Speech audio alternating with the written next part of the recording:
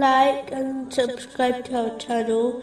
Leave your questions and feedback in the comments section. Enjoy the video.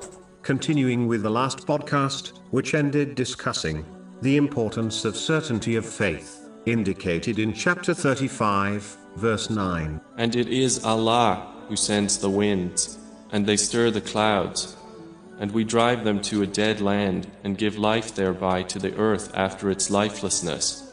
Thus is the resurrection. Allah, the Exalted, did not only declare a truth in the Holy Quran, but He also provided evidence for it through examples. Not only examples which are to be found in the past nations, but examples which have been placed in one's very own life. For example, in the Holy Quran, Allah, the Exalted, advises that sometimes a person loves a thing, even though it will cause them trouble if they obtained it. Similarly, they might hate a thing, while there is much hidden good in it for them. Chapter 2, verse 216.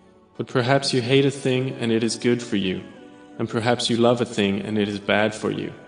There are many examples of this truth throughout history. For example, some Muslims believed the Pact of Hudaybah, made with the non-Muslims of Mecca, would favor the non-Muslims of Mecca. Yet, history clearly shows that it favored Islam. This is discussed in a narration found in Sahih Bukhari, Numbers 2731 and 2732.